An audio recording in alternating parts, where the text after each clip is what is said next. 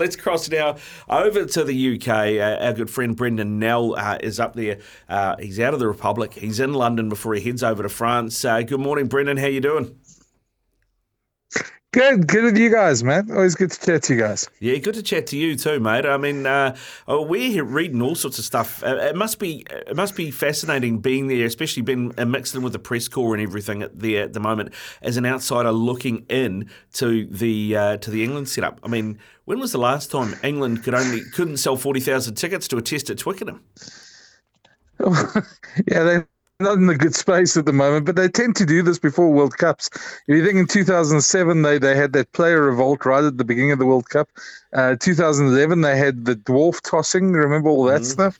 And in 2015, they couldn't get out their group. So they tend to go into these World Cups all disorganized. But yeah, I think I'd rather be in other team spaces at the moment, concentrating on rugby and not fielding all the sideshows at the moment. Yeah, well, that seems to be it. I mean, we're still waiting on Owen Farrell, Billy Vunipola decisions, which we'll get to in a minute. But you mentioned they didn't get out of their group in 2015. You know, I've been looking at the group that they have got. Includes Samoa, Argentina, who beat them at Twickenham last season, Japan. It's not the worst group in the world. I reckon there's every chance, when you're only averaging 1 point every time you get into the opposition 22 at the moment, the worst in world rugby, every chance they don't get out of the group again. Yeah, I think Argentina will definitely get out of that group. I think the big thing is just how good are Samoa, and are they good enough to take down England? I think that's the big thing. I don't think Japan's really where they were a couple of years ago, unless they come suddenly into form. But I think England will probably be good enough to beat them anyway. But I think Samoa's the big game for England there, and if they can't beat them, they're definitely out of the group. You raise a good point, Brenden, about how scratchy they are going into the World Cups with all the issues that they have. But seriously, what's the talk on the ground up there in and around the way that Steve Borthwick is taking the side on and getting them prepared for the Cup? Well, I think there's a lot of sort of disbelief at the way. I think a lot of the English tribes that we've been chatting to, all sort of felt that he would come up with a much better plan and they would get some sort of momentum. But they take away, away from the 2 red cards, their performances, Ireland dismantled them pretty easily, and they've been pretty terrible. I mean, you can't say anybody within their right mind wouldn't put a pound on them at the moment at the bookies, because it's just they're not showing any form. They don't look like a happy team. They don't look like a team with momentum. And as I say, got all these sideshows at the moment that's sort of distracting them. You sort of really wonder how they're going to do at the World Cup. Even if they make it out the group, you can't see them going much further. You got your finger on the pulse up there, Brenden. What are you hearing around the hearing? I mean, we went to bed last night expecting to wake up to a decision on Farrell and a decision on Vunipola. We've got neither.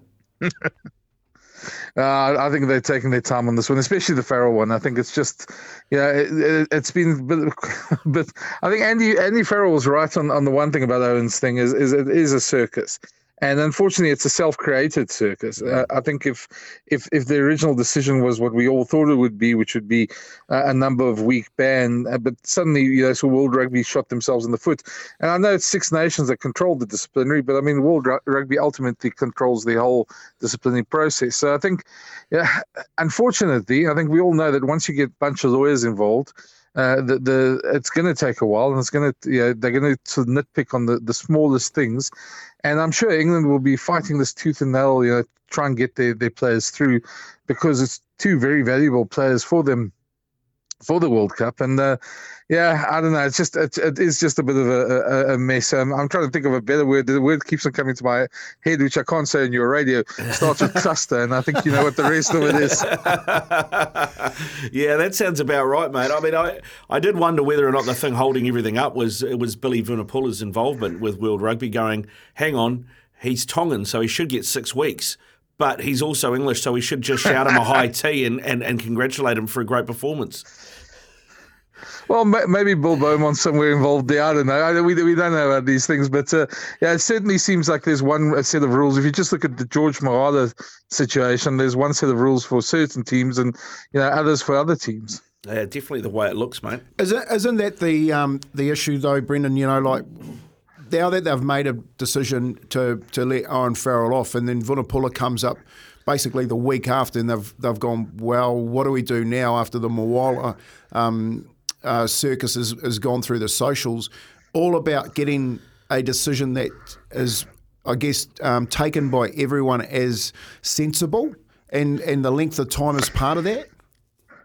Well, you sort of get the feeling, and I mean, like, this just from an outsider's point of view, because I mean, we don't know what's going on inside that building, but you get the sense that at some point they want to try and come up with a middle path, that the players still go to the World Cup, but they get a ban, and so everybody's, I suppose, satisfied. But I'm not quite sure how you can do that. And I think the biggest problem with the Farrell thing is not about Owen or the circus that it created. It's about the consistency. And I mean, I've made this point a couple of times, in the places I sort of write on my YouTube channel and things like that, where, how do you tell a player that has an accidental clash of heads that he's going to get a 3-week ban for something that's accidental, even though I understand it's in the rules, it's head contact, all that. And then somebody who tucks their shoulder and literally the tackle's never legal gets off scot-free. And I think that's the biggest thing for everybody, is just the consistency. And, if we saw players treated fairly, if we saw the decisions all sort of come sort of consistently, and fair enough, and there might be one or two that sort of are outliers. But if just generally you saw these things going, and you could, the average fan could say, oh, well, that's an illegal tackle, that's 3 weeks, or it's a high point entry at 6 weeks, then it's fine. But I mean, we don't actually know anymore, and it sort of differs. It depends on what lawyers you have, and it depends on who testifies. This, I mean, it gets rather ridiculous at times. It does, mate, and you're 100% right, because that's the other thing that people are missing, is that actually for the Farrell tackle, the starting point is 12 weeks, not 6. It's 12 weeks, and then you get mitigation if you've got good behaviour. Well, this is his fourth offence. He's been to tackle school. It's made no difference. So I think what might be holding this up is they're like, well, if we actually treat this properly, he's gone for the World Cup altogether. Well, yeah, and I mean, you say it's his fourth offence. I mean, you're talking about the ones he's got pinged for. I mean, you just have to look back to 2018 when he took out Andre Esthuizen there at the end of the game. And I think what incensed a lot of South Africans was the celebration after that, where he didn't get the penalty against him. It's those sort of things that fans remember. And that's why he becomes such a controversial figure. And I mean, look, this shouldn't be about Owen. It should be about the tackle and then the situation. And you're right. If that is the rugby laws, that's what it should be. And it doesn't matter who the player is; it should be treated according to what the rule book says.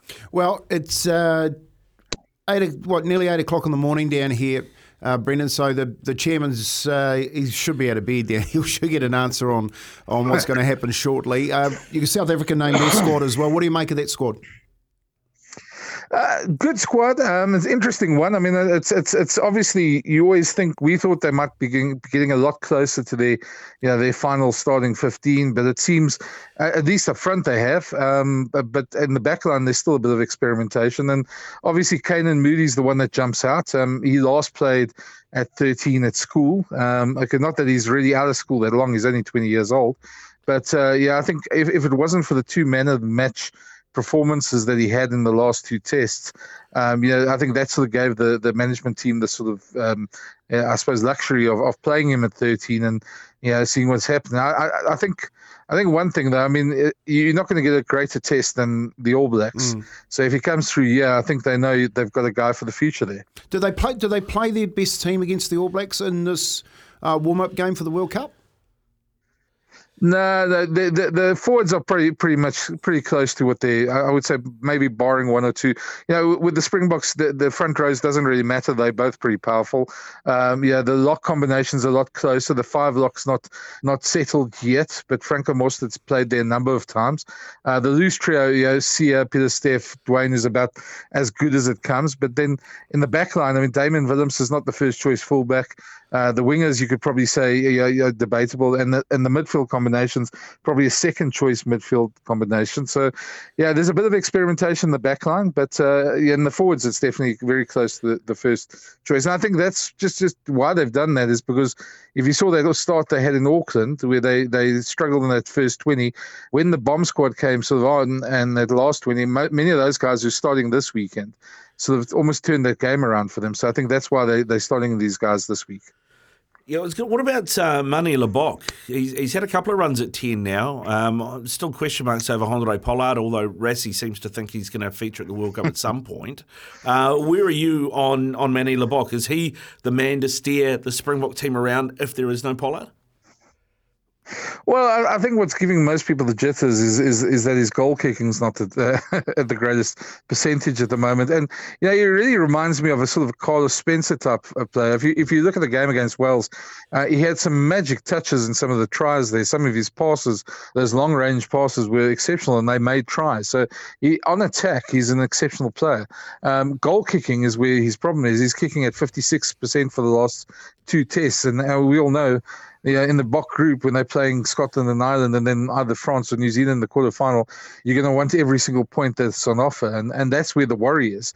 And I think, to be honest, the Boks haven't really made it very clear themselves. They've sort of fudged around the issue about Hondre Pollard. Jacques Nina has told us that he wouldn't have been right by this week. But he's obviously improving every time. So they haven't named him in the squad, but the fact that they keep on talking about him and keep on saying, but he'll be ready by the time they play Scotland, sort of almost fuels these sort of conspiracy theories that somehow he's going to get back into the team without an injury, or some player's going to drop out to make way for him. And I mean, it's just ridiculous. And unfortunately, they're their own worst enemy. They keep on talking like that, and they sort of fuel these whole things that people think it's still going to happen. What do you make of the All Blacks lead into the World Cup? Brenden, you've obviously watched a few of those games over the last few weeks. Do you think that, given that France and Ireland, Intermax out of the France side and Ireland are still holding that favourite tag, that the All Blacks have sort of picked their game up and can compete? Yeah, I think definitely. They're definitely a much better side than the side that came to South Africa a year ago. You can really see Jason Ryan's done a lot with their pack of forwards. I've always said, being from South Africa, you never write off in the All Black squad, but a lot of people a year ago were, and I think from then the way they performed in the Rugby Championship and the way they've sort of picked up their pack has really improved. And South Africa's got probably one of the best packs in the world, and the way they stood up to them in Auckland, just showed how far they've come under Jason Ryan. I just think the All Blacks have got this ability to tear a game open at any point. I think they it's hard to say dark horses, because I'd never say they were out of the sort of top 2-3 teams in the world.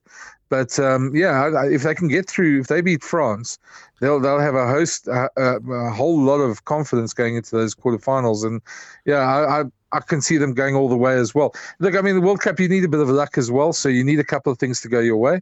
And as you guys know from, there's a forward pass here and there, or there's things like that happen. If you get all those things to go your way, then you can win the World Cup. But you have to control what you can. And at the moment, they're doing pretty well. Yeah, they are doing pretty well, mate. There was a big news story, of course, here that that you're aware of. Steve Hansen going to help Eddie Jones out for a week. That's caused all sorts. Our PM even said they should revoke his citizenship off the back of it. I know he was joking, mate, but I mean, like, shoe on the other foot. If, for example, Rassie Erasmus goes and to help England or to help the All Blacks ahead of a World Cup, what would the reaction have been in South Africa, do you think?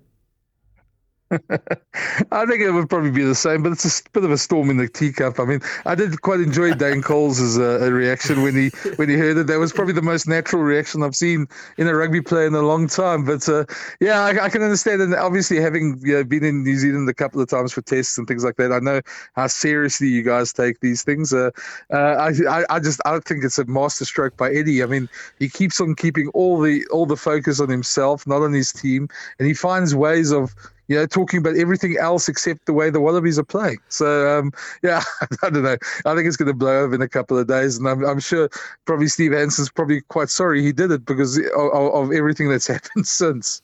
Mate, you're not wrong. You're not wrong. Hey, Brenden, before we let you go, I know we're not long away from the start of this World Cup, but what are your prospects, mate? What are you thinking? Who are you picking?